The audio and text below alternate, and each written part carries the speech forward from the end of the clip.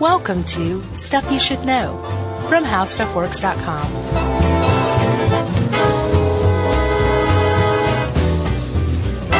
Hey, and welcome to the podcast. I'm Josh Clark. There's Charles W. Chuck Bryant. And Noel, guest producer Noel, is over there, which makes this Stuff You Should Know. Jerry's on the beach. Good for her. Yeah. And I'm jelly. Yeah. Be nice to be on the beach right now. Sure would. Podcasting on the beach. Yeah. Jerry's a beach person for sure, isn't she? Is she? Mm-hmm. Okay. She wears flip-flops like in the dead of winter. Yeah, that's true. It's a beach person. She's got nice feet, though. Can I say that? Will I get fired for saying that? I don't think so. Okay. If you said it like alone in a room or something and she didn't feel like she could leave, you'd probably get fired for that. But yeah, saying it on the podcast to everybody, it's probably in the clear. Okay. We'll find out. I mean, she edits these, so. She'll say, thanks, Chuckers. There you go. So, Chuck. Yes. Have you ever been interrogated by the police? No. That's good. No. It's a good way to be. I was shaken down on the street once, but they didn't ask us any questions. Stop and frisk? Yeah. In New York? In Athens. Just walk into the car after being out. Threw us all against the wall, frisked us, then left. You sure it was a real cop? Yeah, they were cops, man. I was like, what's going on? Huh. I don't even know. I still don't know what happened. Well, I guess they were just stopping and frisking it. Little known fact, Yeah. Athens, Georgia is the real home of stop and frisk. Well, 5 minutes after it happened, we didn't care, you know. Yeah. These were college days. Yeah. Now, though, you must be burning with a sense of injustice over the whole thing. Nah. Huh. Well, I ask you if you've ever been interrogated by the police because we're about to talk about police interrogation, so it seems appropriate. And before we get started, I have some side reading that I think might interest some people. Okay. There is a New Yorker article called The Interview. Yeah.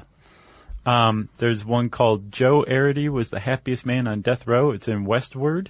There's something called Brooklyn's Baddest, which is in GQ. And then, lastly, looking left or right doesn't indicate you're lying in Smithsonian. So all those articles are awesome, and they all have something to do with this police interrogation, which is, it turns out, becoming an increasingly controversial subject.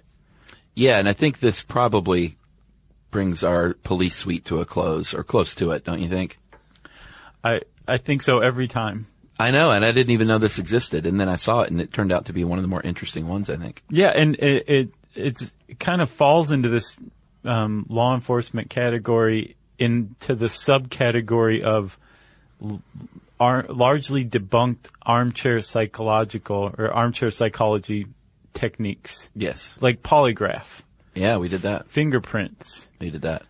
Truth serum. We did that. Yeah. Like there's all these episodes that we've done out there about just law enforcement techniques. We're doing them. We were like, oh, wow, this should not be the way it is. Yeah. And apparently police interrogation's similar. Yeah. It's a bit of a shakedown. So let's talk about this. Like in the United States, there is a long and storied history of rather intense interrogation. And I think, you know, this comes before the United States too. We did a medieval torture episode as well. There were plenty of interrogations going on. We did the Spanish Inquisition. That was pre-United States. Yeah, I would say that falls under the banner though of our police and crime. Interrogation. Yeah. Right. So, the United States though carried on the torch of basically beating suspects up to get confessions. Yeah. This is where the term the third degree comes from, actually.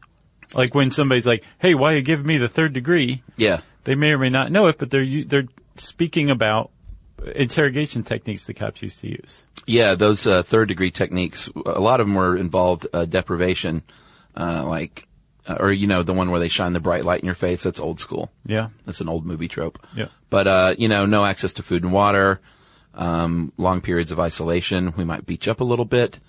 We might threaten you. That's the third degree. Right. And then, starting in about the 30s, the public started to say, I don't know if this is such a good idea because I might end up in a police interrogation one day and I don't want to get beat up. And then, I guess the straw that started to break the camel's back came in 1937 in the case Brown versus Mississippi, where Brown said, hey, your thug cops tied me up to a tree and whipped me more than once. Not just whipped me more than once, strung me up in a tree to whip me more than once. This happened repeatedly, and I don't think that the confession they got should stand. And the Supreme Court said, yeah, we agree with you. Yeah, it was he and his two buddies were accused of murdering, they were tenant farmers, murdering their boss, basically. And of course, they were black guys, and the boss was a white guy, so they were pretty determined. And we'll see over and over a lot of these cases of coerced false confessions are mainly because someone really wants to tab somebody as the criminal. Well, yeah, for a lot of different reasons. There can be a sense of injustice. Yeah. There can be a genuine conviction that this person is guilty. Yeah. And then there can be the case clearance percentage that a cop needs to keep up with. There's a lot of reasons why a cop might say you need to confess. Yeah, I think a lot of them, too, that I've seen documentaries on at least are because of the public. Like, hey, man, we really need to finger somebody for this. Yeah. Because people are scared. Right. And who better than this person who might not be too smart or might be kind of poor and can't afford and doesn't, representation. Yeah. Doesn't know what's going on. So let's just run them up. Run them up? Ring them up? Sure. Run them up a flagpole? Right, and see if it sticks to the wall. Yeah, but despite the fact that it is not easy to get someone to confess, they estimate between 42 and 55% of suspects do confess. And that's the one thing you don't want to do, and up to 55% still do it. Yeah, so we should say supposedly up to 80%. 80% of suspects in the United States waive their right to silence and counsel. Yeah, that's just agreeing to be interrogated. Right. Not necessarily confessing. Right. Yeah. So, but you can get around the whole idea of a false confession or of being coerced into confessing or whatever just by remaining silent, not being like part of that 80%. Demand your lawyer. I mean, we're going to give you some tips, not how to get away with a crime. Right. But some tips on if you are rounded up and put in a room, there are some things you can do. Right. This is a public service announcement with guitars. By the 1950s, confessions that were involuntary, they considered it involuntary not just if you were beaten and threatened, but if you were, all the deprivation, third-degree techniques were no longer allowed, like even if you couldn't use the bathroom. Or if you've been promised something in return for confessing. Sure, we'll go easy on you, buddy. Or if you'd even just been threatened, that counts as coercion too. Yeah. And so in about the 50s, the United States said, hey, this kinder, gentler interrogation technique thing is starting to work out. Let's put a bow on the whole thing and say that for a confession to be admissible, the confessor has to sign it. Yeah. And say, yeah, I didn't do anything under coercion. This is my own full free confession, and here's my signature. And which helped, but certainly didn't stop false confessions. Right. Yeah.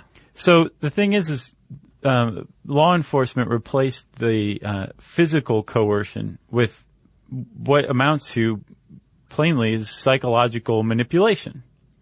And it's predicated on the idea that when you are saying you didn't do something and you're guilty, you are going to become stressed out, and that stress is derived from anxiety over knowing you're guilty and having to lie. Yeah. Because when you're being interrogated and you're denying that you're guilty, the cops don't just say, "Oh, okay, well, thanks for coming by." Sure. If they think you're guilty, or they want to think you're guilty, they're going to keep pressing you. Like, interrogations aren't necessarily brief things, right? So the more they press you, the more stressed you should get, and the more stressed you get under this idea of interrogation technique, the more obvious it is that you're guilty, which means the more they press. So this feedback loop starts, right?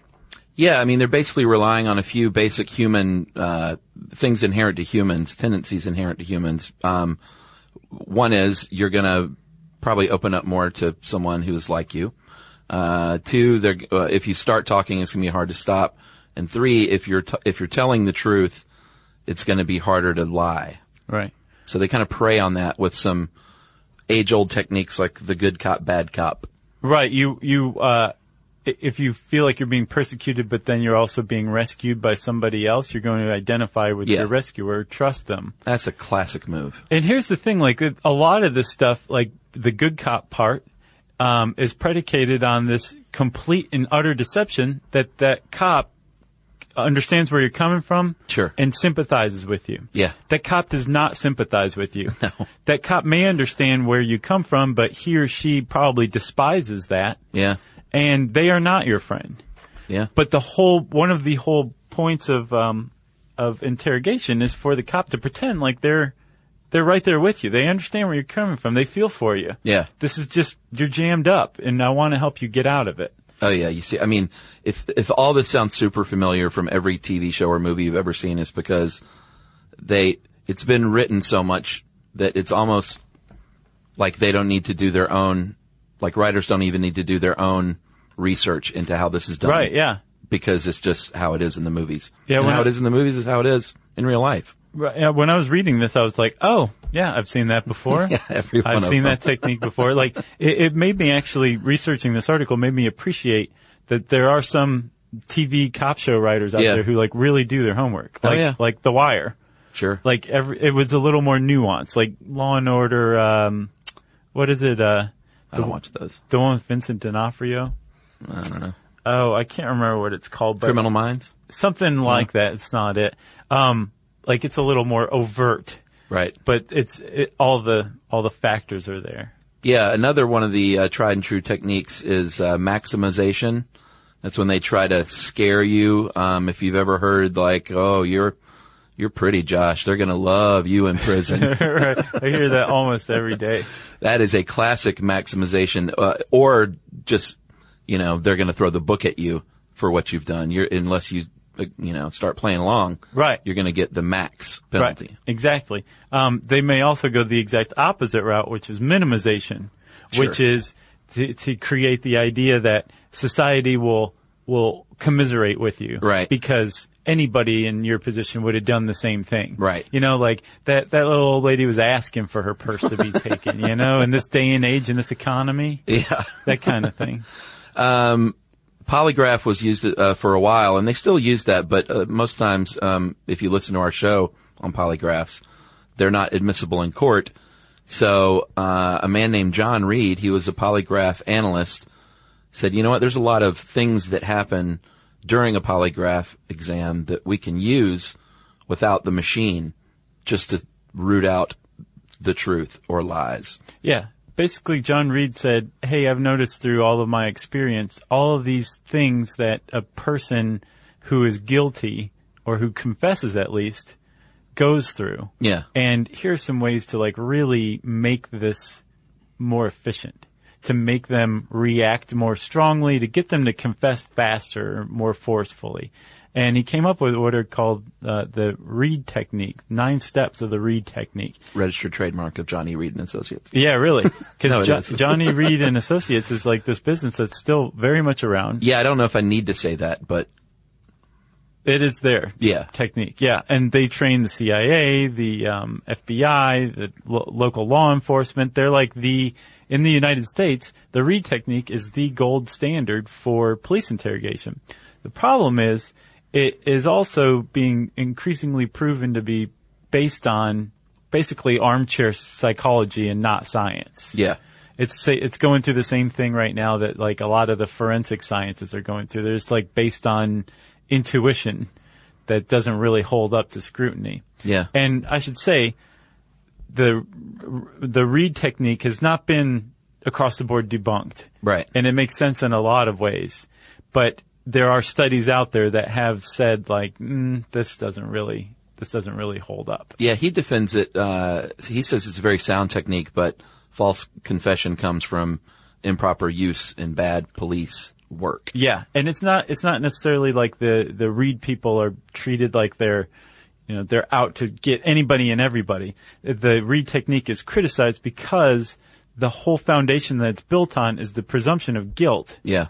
And it has been shown to prove or produce false confessions. That's right. And we'll get to the Reed technique in a minute, but after this message, we're going to talk a little bit about some of the earlier earlier parts of the process. All right. If you sit down in a room to get interrogated by the cops, one thing that they're probably going to start doing is lying to you. Yeah. And saying, we have evidence that they may not have. We have witnesses that put you at the scene that don't exist. Yep. Basically, with a few exceptions, cops can lie and say whatever they want in there. And that is going to make someone nervous, even though you wore, surgical gloves when you broke into that house. If they say your fingers are all over the place, you're going to start second guessing yourself and get nervous. Yeah, and even if you weren't in that house ever, and you know that you weren't in that house, you're going to start to wonder if maybe you suffer from blackouts and do horrible things like this cop is saying while you're blacked out. And the courts have upheld the cop's right to deceive. And I read about a study that found that 92% of 630 detectives in the U.S. and Canada that were polled say they use false evidence ploys. Yeah. Where they're saying... How many? 92%. Yeah, I'm surprised it's not 100. Yeah, you would guess. I mean, maybe the other 8% were just they didn't even look at what they were saying, Yeah. But you can, and they do say, we have your fingerprints. We have a witness. Yeah. We have DNA. They can completely lie about what they have. Yeah. And that they have it on you to get you to confess. That's right. So because that's totally after you confess and sign it, it doesn't matter. You can't say, well, that cop said he had evidence. Doesn't matter.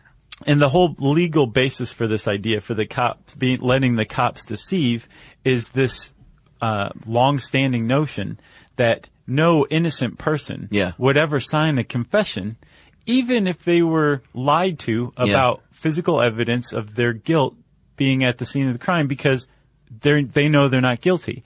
The problem is that long-standing idea is coming under more and more scrutiny and is being found to be not the case. It's been shown people will, when lied to in situations like that, they will confess to things that they did not do. I know. It seems crazy for people like you and me, because I know I would never do that. But, I'm not mentally challenged, or I'm not poor, and I haven't, there's a lot of reasons why someone might falsely confess. Yeah, and I think, though, also, it's not just necessarily how you are going into it. Yes, a lot of the, mentally ill people, make up a decent amount of, false confessions. Yeah. Same with, mentally handicapped, cognitively impaired people. Oh, yeah. People of low socioeconomic status. There are a lot of factors that set you up to be more likely to have give a false confession. Not knowing your rights. But if we took you and ran you through a long enough interrogation with people who knew what they were doing, who knows what you would sign? That'd be all right. We'll see. But because I understand this all. I know my rights. I have a very strong mind. Well, you would probably say, does. I want a lawyer. Well, yeah, I'd just end it all. Yeah. And then I'd be like, I don't know any lawyers. Do you know a lawyer? I have an entertainment attorney. Does that count? They know lawyers. Yeah, exactly. This is the whole network. So, once they bring you in the room itself, and this is all from, Reed's manual. He wrote a manual in 1962 with a Northwestern law professor named Fred Inbow, called Criminal Interrogation and Confessions. I imagine every writer in Hollywood has a copy of that on their shelf. But the room that you see on TV, that's what they suggest. Nothing on the walls, a very plain desk, a very uncomfortable chair on one side, 2 chairs on the other for the detectives, that one-way mirror that's gonna serve a purpose of letting people spy on you and just to make you nervous even if there's no one on the other side. And, put you out of reach from, this one I didn't really, had never really noticed, but out of reach from just light switches and, maybe the AC, what do you call those? Thermostat. Yeah. Just to make you feel powerless. It's all a mind game to make you feel helpless. Okay. So far, seems pretty intuitive, pretty logical. Sure. Like if you can't flip the lights on and off. Yeah. It's not something I would think that I would want to do right then, but maybe seeing that it was that far away would just reinforce the idea that I couldn't even if I wanted to because it's all the way over there. That's probably a smaller detective in between me and that light switch. Exactly. But it makes sense. But I point that out because that's the Reed technique. Right. Stuff like that. Sure. Keep the light switches away from the criminal because it'll make him feel helpless. Right. Does it? Sounds a little hinky. But it makes sense in a way. Sure. That is the Reed technique encapsulated. So let's continue, Chuck. So that's just the room. Yeah. That they suggest. If you follow the Reed technique to a T, and this is one of the saving graces of it, you are supposed to do what's an initial interview. Right. And if you're the detective and you go into an initial interview of an interrogation, the Reed technique tasks you with going in without a presumption of guilt yet. That's the point of the initial interview, is you're supposed to be sizing your guy up. Yeah. And determining for yourself as a seasoned investigator, right, whether you think initially they're guilty or innocent. I'm sure that happens some. Yeah, there was another study that found that it's often skipped as well.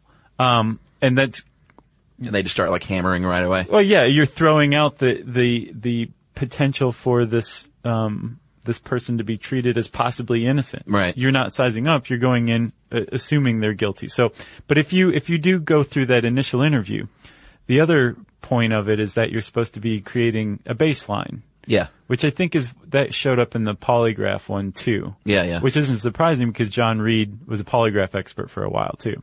Yeah, and you've ingratiated yourself, in the first few minutes by this point. Like, if you're in Philadelphia and your suspect has on like a Phillies cap, you might talk about the game last night. Right, exactly. And that throws back to the suspect being more likely to trust someone that shares their same views that they feel they can identify with. So the detective will do whatever they can to make it seem like, oh, you're a Catholic, I'm a Catholic too.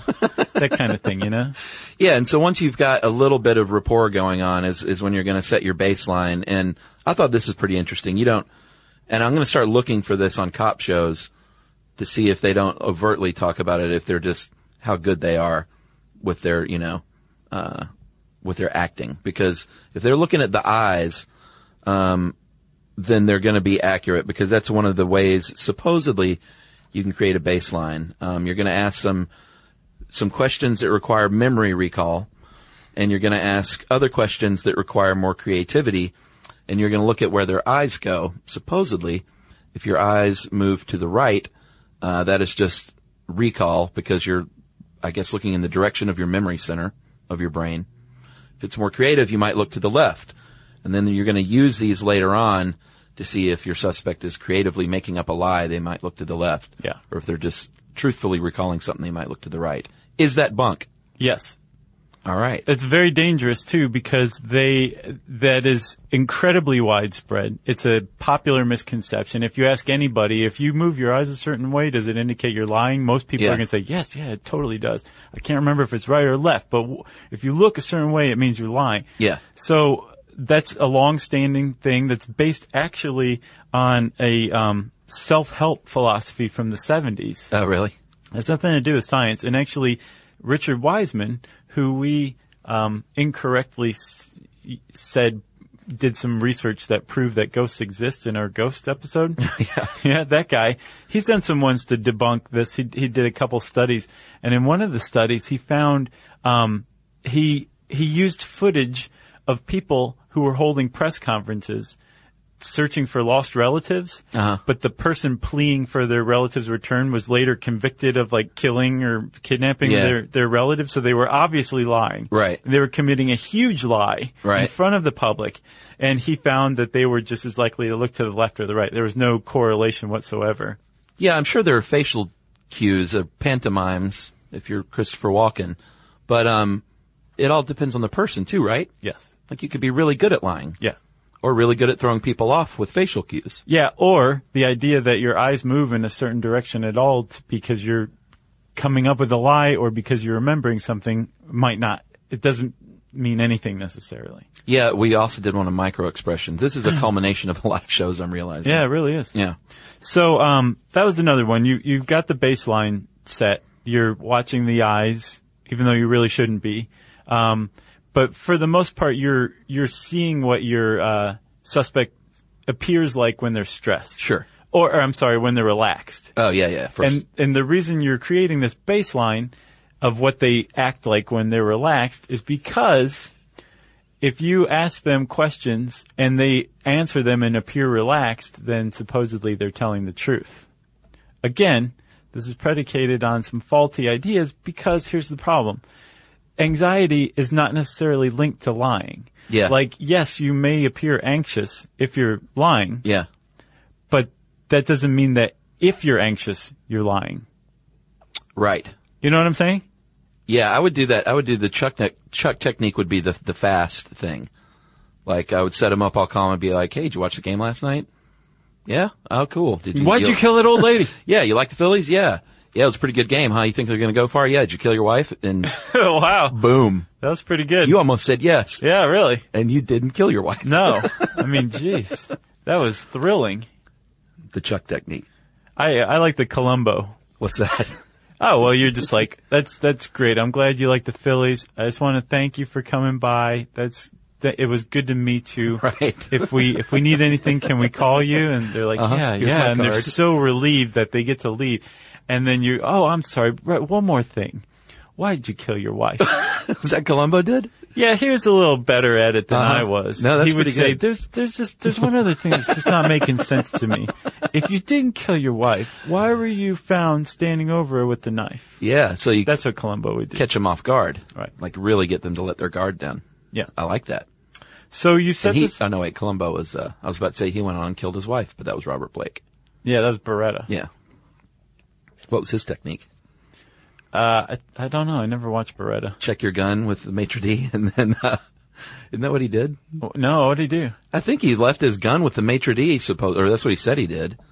Like, I'm here, table for two, here's my coat and here's my gun. Yeah. Will you hang on to that for me? Will you be my alibi? I think we're at the Reed technique now, right? We are. So the other stuff was from the book that's based on the Reed technique. Yeah. Criminal Interrogation and Confessions. But now we are at the actual Reed technique, the 9-point technique. Yeah. That is designed to maximize discomfort, which leads to more frequent confessions. Yeah, and it's illegal in a lot of European countries for children. Which it should be, because that's another Sure. risk factor going in that can produce false confessions is age. Of course. Yeah. And we'll get to some of those later. Those are kind of maddening when you read about like a 14-year-old that's interrogated without their parents for like a full day. Yeah. But it happens. So step number 1 in the Reed technique is the confrontation. And this is after the initial interview, you're going to present the facts of the case.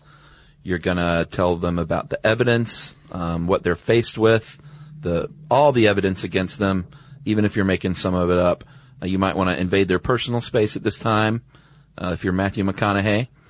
And then you start looking for things like fidgety suspect. They look in their lips, or they like messing with their hair.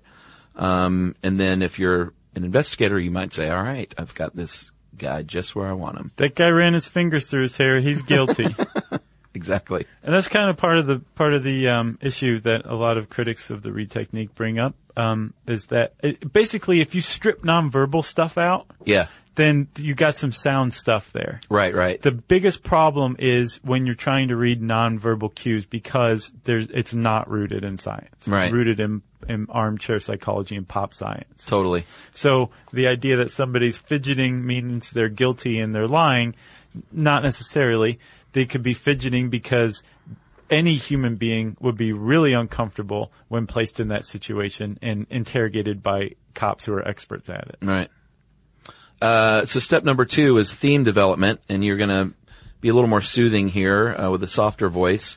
And this is when you come up with some theories and a story maybe of why they committed this crime. Yeah. Like, you just couldn't go on any longer knowing your best friend had sex with your wife. You just couldn't live with that, could you? And if the suspect latches onto that in some verbal or nonverbal ways, then they'll continue. Right. If they don't, then they'll just create another theme. Yeah, and the detective will basically just kind of, while they're creating the story for the suspect to latch onto, they're also actively listening to the suspect to see if the suspect will latch onto it in any way, shape, or form. And if they don't, they try another one. If they do, then they start to kind of beef that one up. And that leads to alternatives, which actually comes later. Yeah. But in the meantime, one of the main techniques of the Reed technique is stopping denials. But I didn't do it, Josh. Listen. I'm telling you, I was... Shh. What? Imagine my finger on Chuck's lips right now. That's quiet. You would never do that. No, you stop denials because it creates a sense of hopelessness. Yeah. Like, don't you feel hopeless with my fingers on your lips? So hopeless. You have no idea. It makes you feel hopeless that you don't even have the opportunity to reason with this cop. Yeah, you can't defend yourself. Not at all. Yeah. So you have a sense of hopelessness. Plus, the other upside, if you're an interrogator, is that you're keeping the person from talking, meaning they also can't ask for counsel then. I don't see why people don't just do that the first thing over and over. Say, I need a lawyer, I need a lawyer, I need a lawyer. I read this article in, I think, The Stranger. Aren't they out of Seattle? I don't know. It wasn't a great article. It was kind of, it was just kind of misleading. Like the author really wanted you to sympathize with the guy who was guilty and didn't really reveal that he really was pretty guilty toward the end. Right. But it had this really great explanation for why people don't ask for a lawyer in this article. Makes you seem guilty? Yes. Really? And I've seen it before, but this article really got the point across that this guy was like, I mean, he'd done some stuff before, like I think, like he dabbled in drugs and like ran an illegal like poker game and stuff like that. Sure. Light malfeasance. Yeah. And so enough so that he was like, he knew he was technically guilty in the eyes of the law, but not for this thing that they wanted him on. Right. So he had that guilt to begin with, and then these cops saying like, you're gonna really look guilty if you ask for a lawyer. Yeah, that's true. That's one. And then the other aspect was, if you lawyer up, we can't help you. Oh yeah, I've seen that one on TV. If you talk to us, that's the only way we can help you get out of this jam. Yeah, and we want to help you get out here. of this jam. Yeah, we know we would have done the same thing you did. Yeah, but the cops never want to get you out of a jam. No. That's not what they're trying to do. And so what they were saying was like, if you clam up, who knows what's going to happen to you. Yeah. So they were doing all sorts of really effective psychological manipulation. And the guy they were talking to was a lawyer's son. Yeah. And this guy who, like 40 years old, a lawyer's son.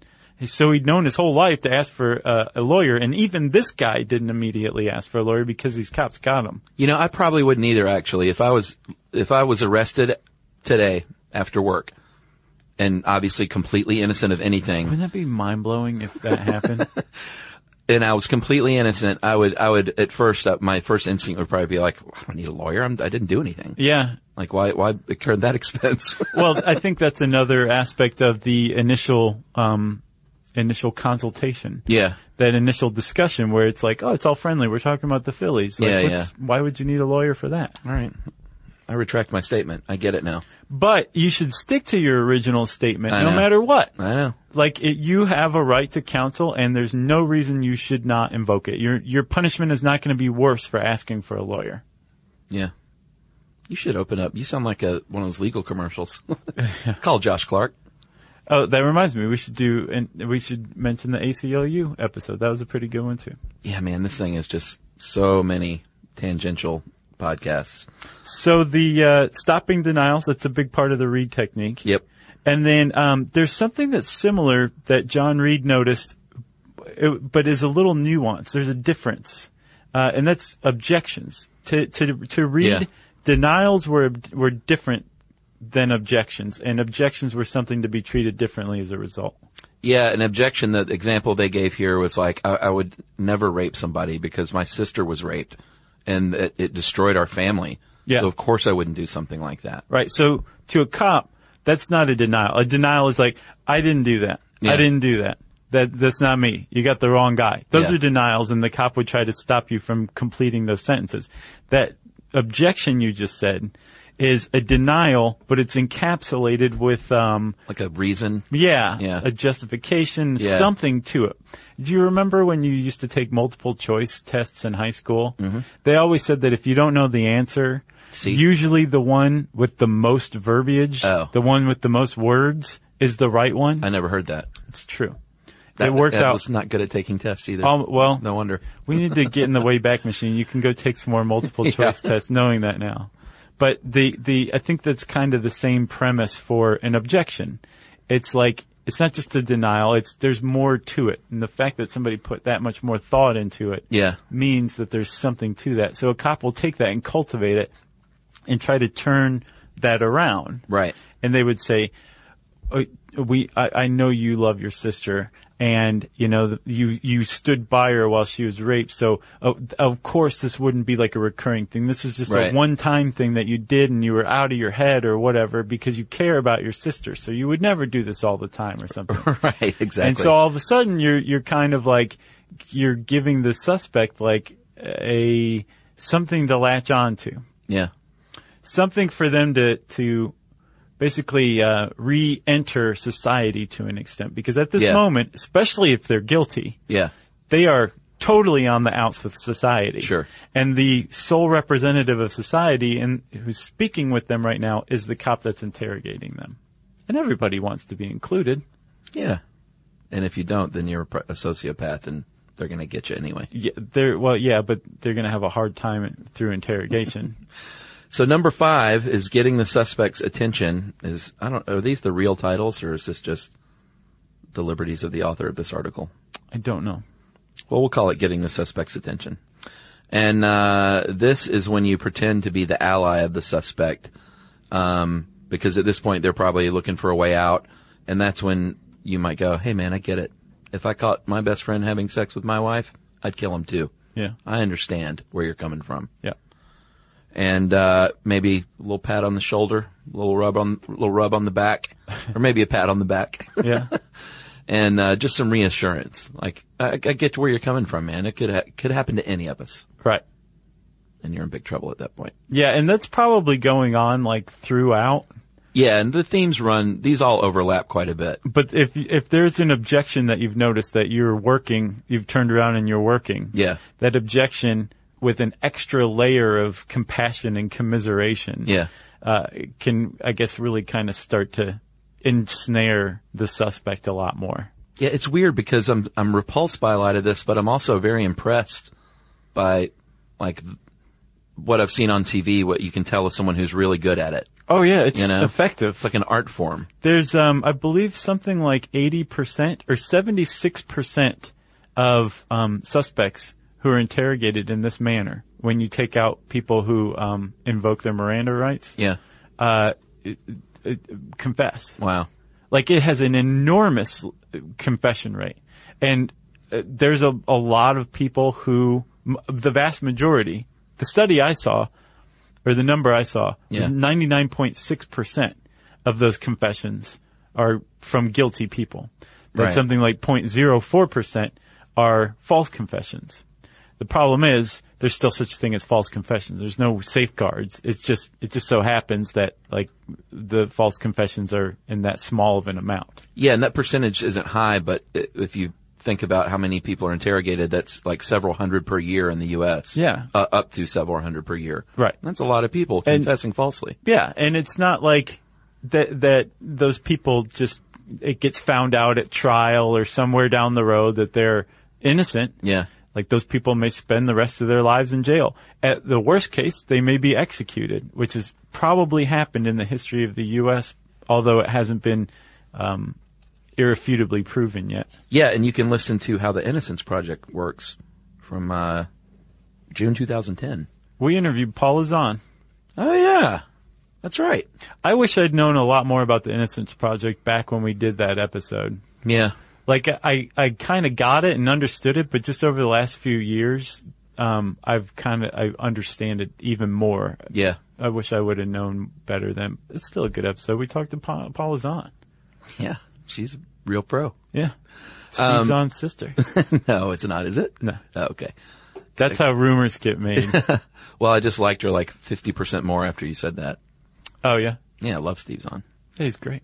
All right, and back to the read technique. At this point, number 6, the suspect might lose resolve, and this seemed really obvious to me. If the suspect has his shoulders hunched, or is got his head in his hands, or is crying, then you've got them just where you want them as an interrogator. Right. You are going to get your confession. Whether it's a false confession or not, that's not guaranteed by these outward signs. Again, if you strip away the nonverbal stuff from the read technique, it's pretty good stuff. And apparently this is where you really want to regain their attention. Like if they start crying, like force them to look you in the eye. Right.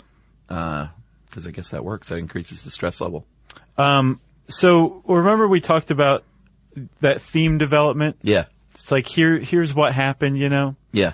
And they object to that, and then you take that objection, you turn it around, and they start to latch on to that theme couched in that objection. You take that next, and as you're developing it, it becomes one of two or more alternatives.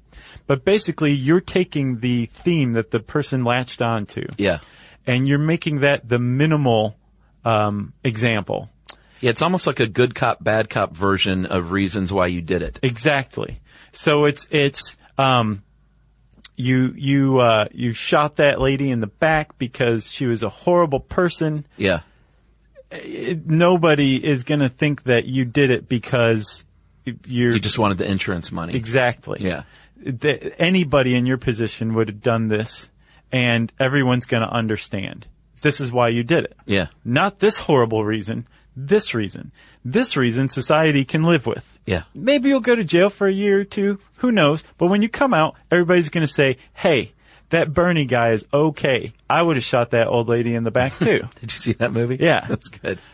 It's not, hey, that Bernie guy needs to burn in hell for the rest of his life because he killed some poor old lady for her insurance money. You know? So with the cop sitting there saying, here's what we're saying you're agreeing to. Yeah. Here's this horrible interpretation that I can't control, but this I've created and sculpted with your help. Right. So let's throw this horrible big thing away, and this thing that doesn't seem nearly as bad is what the press will hear. Yeah, we'll start to put it down on paper. Yeah, but here's what you're not thinking about. What you're doing is it's the same in both cases. Is You're confessing to a murder. Right. And you are just at a point to where you'd think, man, that sounds way better in a newspaper than this other thing. And also, it's coming out of the mouth of this detective that is appearing to commiserate with you, that has empathized with you, that maybe told you on the side, like, hey, I hated that old lady too, and I'm glad you did it. Yeah. A cop can totally say that and to win the trust of the suspect. So all of these factors combined, all of a sudden, you have a story, you have a narrative, you're working out with the cop. You may not even realize that that's what's going on. And then the cop's going to say, I have a piece of paper and a pen here, and I want you to write down what we just talked about. I want you to write down your confession. Yeah, well, they're going to bring someone else in there first. Well, there's probably already someone else in there. They may bring a new person in there. Yes. To try and force them to retell their story, which they probably won't want to do. And that's when you can introduce, like, hey, you don't want to tell the story again to this new detective. I know you're tired.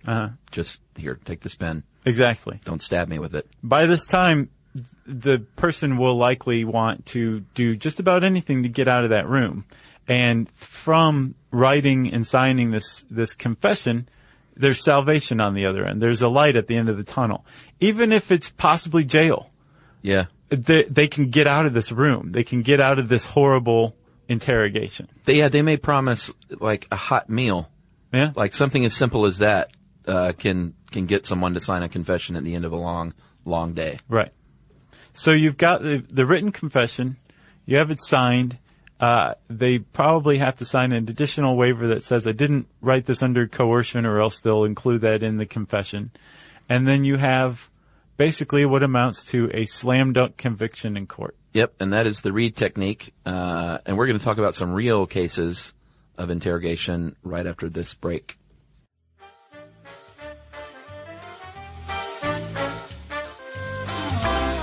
All right, Chuck, so that's the Reed technique. Yep, you've got your perp. Super effective. Mm-hmm.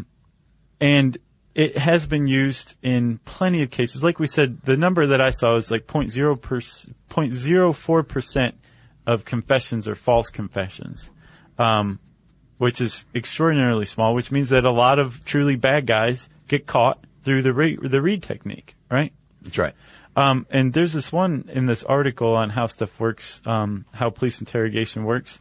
And it's with a woman named Nicole Michelle Frederick.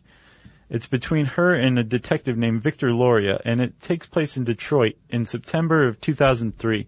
And Nicole Michelle Frederick was the stepmom to a 2-year-old daughter, and the 2-year-old daughter had shown up in the hospital, I believe unresponsive, with bruises all over her body, had clearly been physically abused, and the stepmom was saying she falls down a lot, like, I don't think anybody hurt her. Yeah. Like, she just gets bruised like that. And it certainly wasn't me, but not only was it not me, I don't think it was anybody. The little girl just falls down. She does it to herself.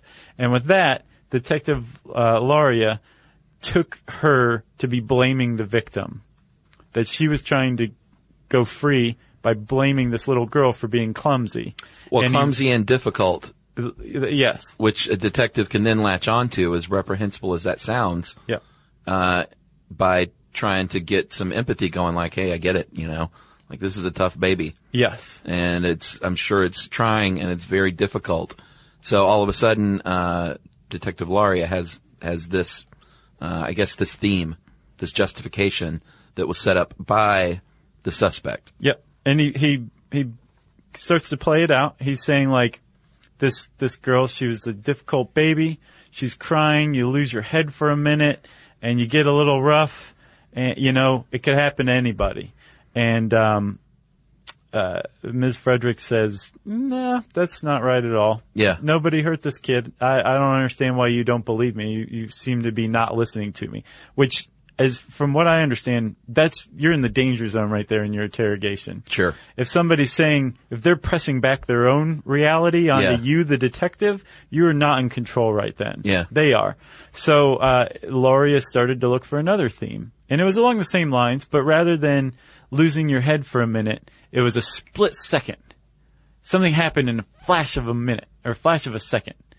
And she perked up a little. Yeah, she started to latch on to that one. Yeah, so then he knew he had her, in a pretty tough spot.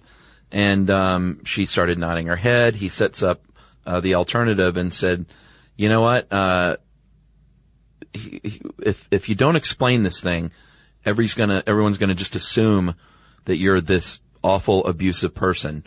I think people might understand more, though, because everyone's been there. If we paint, if it was just a split-second thing and you lost control, people are going to get that. So right. Those are the alternatives all of a sudden. And then it came out that her daughter had brain damage and was likely not going to die. And then all of a sudden, the suspect started saying, "Oh, they're going to get me for murder." Yeah, well, he pointed out to her. He's like, "By the way, you haven't even asked about the condition of your daughter." Right. And she was like, "No, I have. I totally have." And he's like, "No, you really haven't."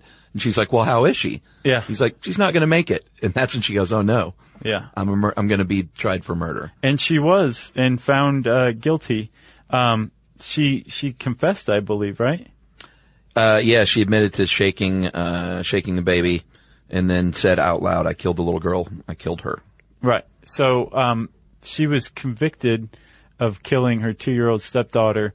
And last I saw, I found an appeal in 2005 that was denied. That was the last I saw of her after her conviction. So it does work. And Detective Laria followed all of these steps. Yeah. And got a bad guy in this case. Yeah. And so a lot of times it goes down just like it should, but it is super controversial, which we've talked about some. And you mentioned at the beginning, one of the biggest problems is it's guilt presumptive. They go in there thinking, all right, this person's, the goal of the interrogation is to get a confession, not to find out whether or not someone did something. Right. In many cases, they go in there thinking this person's guilty, and if you're going in there thinking you're guilty, even if you don't mean to, you're going to start to filter out any reasons why they might be innocent, even if they're good reasons, right, and valid reasons. Yeah. And that ain't no good. No, it's not. That's it's a pretty huge flaw, really, even if it does result in only 0.04% of false confessions. Yeah, and you also mentioned that the whole purpose of the interrogation is to make someone stressed and uncomfortable, And then when you notice people behaving stressed and uncomfortable, that's a presumption, an indicator of guilt, supposedly. When it's like you said, what you call a feedback loop. Right. So, I want to make you stressed and uncomfortable. You're being stressed and uncomfortable. That means you're guilty. Exactly. Yeah, it's an odd way to approach things. It's coercion. And then there's also been a lot of people to point out that a lot of these techniques are the same thing that are used in brainwashing. Which we did a show on. Yeah. July 2009. Did a brainwashing show. Invading personal space. Not allowing the person to speak. Using contrasting alternatives to have them come to make them feel like they're making a decision or that they have a choice or some sort of power. I think you brainwashed me in that episode too, right? Yeah. We did a little role play. Yeah, it was awesome. Man. I turned you into a prep. That was 5 years ago. Yeah. And then positioning confession as a means of escape. Oh, yeah. That was like the last step, I think, before resolution. Right. Was to say, just denounce your family or whatever and you will be saved or something right. like that. Or in this case, it's sign this thing and, man, you're going to get that hot meal and that cigarette I promised you. Yeah. The thing is like we said, it does produce false confessions, and I saw somewhere that 20 to 25% of people who've been exonerated with DNA evidence gave a false confession. Wow. So people go to jail for years for this kind of thing. Well, here's a few of the more famous cases. Peter Riley in 1973 was an 18-year-old whose mother was murdered. I think no siblings and no father. So like the only parent he'd ever known. And after 8 hours of interrogation by Connecticut police, he confessed to brutally murdering her and was convicted on manslaughter based on the confession alone. There was no evidence, no motive. Medical findings suggested that there were at least 2 attackers. And the town really got behind him, apparently, and said, this kid didn't do this. He's not that kind of guy, and let's have bake sales and raise money. And oh, nice. Arthur Miller, the famous playwright, lived in the town, and he championed it because he did a lot of work with ACLU. And eventually new evidence came out that exonerated him, and he was set free after 3 years in prison. 3 years. Not too bad. That's better than Earl Washington Jr., Yeah. who in 1982, he was described as, and please everybody, I'm using scare quotes here, he was described by psychologists as mildly retarded. He had an IQ of 69, which is a whole other kettle of fish that doesn't mean anything anyway. Sure. But he confessed to raping and murdering a 19-year-old woman under interrogation. He was convicted on the confession alone, right? Yeah. Just on the confession. Well, a lot of these are. And spent 18 years in prison. Some of it on death row, and was apparently rescued from the executioner with 9 days to go. Yeah, but at the same time, as a jury, what are you to do when someone says, I did this? You know? Yeah. I mean, hopefully... I don't know, maybe add some other evidence too? Yeah. No, I agree. The thing is Earl Washington's thing, he was somebody else was caught doing it using DNA. Yeah. That's been a huge change to this kind of thing. It's at least exonerated people free and clear. Sure. But that brings up another problem with false confessions. Not only do innocent people go to jail, guilty people stay free. Yeah. And they accumulate more victims over time. You know? Yeah. How many more children would that lady in Detroit have abused if she'd gotten off or something, you know? Yeah. I mean, and the guy who created the Reed technique actually had a false confession and wrongful conviction under his belt. A guy, if you read the article, the interview in the New Yorker, the first thing it talks about is this guy in the 50s who was in jail for 20 years for murdering his wife, even though he didn't do it, who was interrogated by John Reed himself. Wow. Yeah. So the guy who actually did do it went on to rape pregnant women and commit all these other horrible crimes. Wow. That he wouldn't have done had he been caught the first time, or had the cops still been looking for him. Wow. That's So a good point. Yeah, it's a huge point. I mean, it's not just innocent people in prison; it's guilty people out still. Yeah, if you really want to see this all firsthand, I highly recommend the documentary from Ken Burns, Sarah Burns, and David McMahon, The Central Park Five. And this is the famous story in 1989 of 5 young African-American men who were sent up the river for a rape in Central Park, and they did not do it. And it's a great documentary, and it just summarizes how you can get a false confession very nicely. And it all plays out, and you see these interviews and get really angry.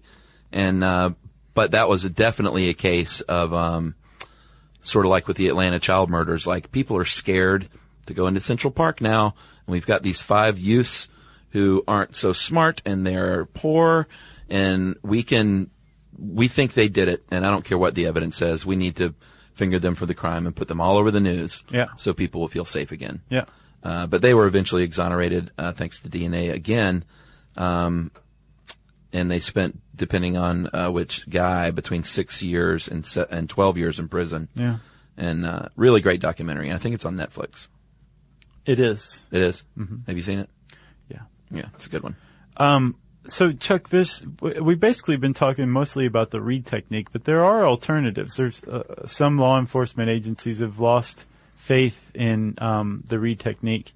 And in Britain, apparently in 1990, there was a bunch of false confessions that came to light. And the British government said, we need to figure something else out. So they created a blue ribbon task force and said, come up with an alternative to the Reed technique. Yeah. Which ironically is a technique in the Reed technique. But what they came up with was called PEACE, which this is the worst acronym of all time. But preparation and planning, engage and explain, account, closure, evaluate. Clearly spells peace. P-P-E-A-C-E. Yes. So they came up with it after a couple of years, and by 2001 it was pretty widespread. But the peace technique is predicated on the idea that you're not going after a confession. I love this technique. Like, you as an investigator, an interrogator, you're going in to just get the whole story out in as much detail as possible. And you're not going after a confession. You're not accusing the person of the crime. You're being polite. And here's another thing. And a lot of people think that this will cure false confessions almost in and of itself. Yeah. Videotaping the confession from beginning to end. Yeah. And so what the cops do is they interview the suspect. They say, well, what about this? Here's a discrepancy. What about this? And they're not being accusatory. They're just putting everything out there and letting this person explain it in front of the videotape or in front of the video camera. Mm-hmm. And then the tape is shown to a jury, and the jury apparently decides whether the person is lying or not. Yeah, and this is all built on the what I think is a pretty rock solid theory that it is really hard to lie and lie and lie and keep it all straight and keep it all in that congruous line that's believable. At some point, if you keep talking and you're lying a bunch, you're going to mess up. And that's what they prey on. Especially if you've just spent the last 8 hours like drinking cruddy coffee and eating a few ho-hos and being asked questions by interrogators, even if they're being polite. Like, you're going to have a really hard time keeping up with what you've already said. Yeah. Like, you've got to be a real skilled sociopath to lie for hours and hours and hours. Yeah. And then they'll bring him in again a week later and say, let's have some more tea and let's sit down and talk. And a week later, you might forget some of the things you said. Oh, yeah. And the cops have the video and they're writing down all the details. Seems pretty solid to me. Yeah. So good on you, Britain. And there are some people here in the U.S. trying to teach it to cops here. Yeah. But apparently it's just like word of mouth, and the particular jurisdiction has to be down with it and support it, and it's just not super widespread here yet. Well, I mean, the Reed technique isn't the force of law. It's just the gold standard. It's the one that everybody uses. And they're like, I want to be like the cops on the shows. Well, yeah, exactly. I don't want to do the peace technique. In Canada, I found a completely different technique too. It's called the Mr. Big technique. Have you heard of it? No. It's extremely involved.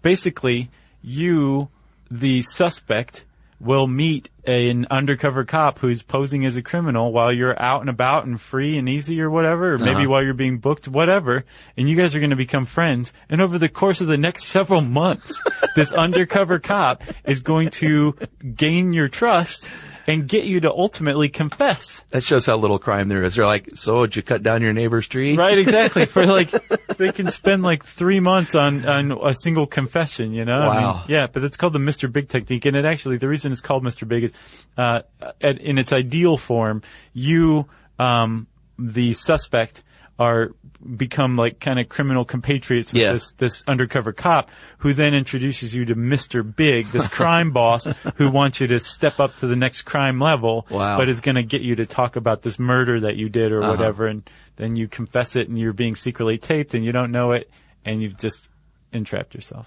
Man, I love Canada. Mr. Big. I might have to move there, man. Yeah? Are you going know. to stick around after Toronto or Vancouver? I might. Just One-way adopt flight. the country? So we said earlier we were going to give some tips. I think we'd be remiss if we didn't. These seem a little silly, but they recommend you just don't talk. You don't talk. They said, imagine the words, I invoke my rights to remain silent, painted on the wall and stare at them. Yeah. Ask for counsel, ask for a lawyer. And then the number 5 thing they say to do is cultivate hatred for your interrogator. Who's that from? Peace Help Beagle or something weird like that? It's for recommendations for animal rights activists who get arrested. Oh, gotcha. So. Yeah. It seems kind of basic to me. It is, but I think it's one of those things where they can easily go out the window when you're in that situation, you know? Yeah. And again, if you're in the United States and you invoke your right to counsel, that's that. Like the cops they have to stop. And if they don't, that's a big problem. I kind of perversely want to know how I would hold up. I know it's no laughing matter, and I shouldn't joke around about it, but I would like to be interrogated. Huh. Just to see. So I guess that's it. If you want to learn some more about police interrogation, check out this article, Police Interrogation, on HowStuffWorks.com. It's a good one. And you can find that by using the search bar, of course. And since I said that, it's time for listener mail. I'm going to call this Jittery Joe's Oh, yeah. Coffee. Hey, guys. Hope all is well. My wife, Cassidy, and I are big fans of y'all's, and we've been listening for years. This summer, we took a 2-month honeymoon to Southeast Asia. It was a blast. Your podcast kept us sane. Thanks for that. We sent you a postcard from Angkor Wat in Cambodia. It was bought there, written in Borneo, and mailed from Malaysia. I remember that. So it was well traveled. Anyway, we live in Athens and love to hear your stories about Athens. We actually live in 5 Points on the Shortcut Road, where Chuck told about his mystery, creepy old lady ghost story. I drive by there every day and always keep an eye out for her. So scary. But my day job is with Jittery Joe's Coffee Roasters, a local Athens institution. And he brought a huge box of coffee. Good stuff, too. And shirts and hats, Right. and hand-delivered it to the office. Yeah. And I think he was surprised to know that I remember when Jittery Joe's first opened. So he was like, oh, well, that was before my time. I think he didn't think I was as old as I was. But I remember Jittery Joe's opening up. It was a big deal. It was like the first kind of good indie coffee house in Athens. I didn't know they were the first, but I'm not surprised. The first one I remember, at least. Yeah. But he suggests the Sumatra Wahana. He said it's unlike any coffee I've ever had. Yeah. People either love it or hate it. So that is from Mike Lord. And you can just look up Jittery Joe's online. I'm sure you can order this stuff. Yeah, you definitely can. Thanks for the coffee, Mike. It's good. Yes, and thank you to your wife, Cassidy, for all the support. Yep. If you want to give Chuck and I free stuff, we are happy to accept it. You can get in touch with us to ask for our physical mailing address, and we'll give it to you. Okay? I have to say showing up at the office unannounced was a little weird. But since he had a huge box of coffee, it was all forgiven. Oh, yeah. Yeah. So you come bearing gifts, it's like, well, yeah. It's social lubricant. Yeah. Gifts are. Especially good ones like Jittery Joe's Coffee. You can get in touch with us via Twitter at SYSK Podcast. You can join us on Facebook.com/Stuff You Should Know. You can send us an email at StuffPodcast@HowStuffWorks.com. And, as always, join us at our home on the web, StuffYouShouldKnow.com.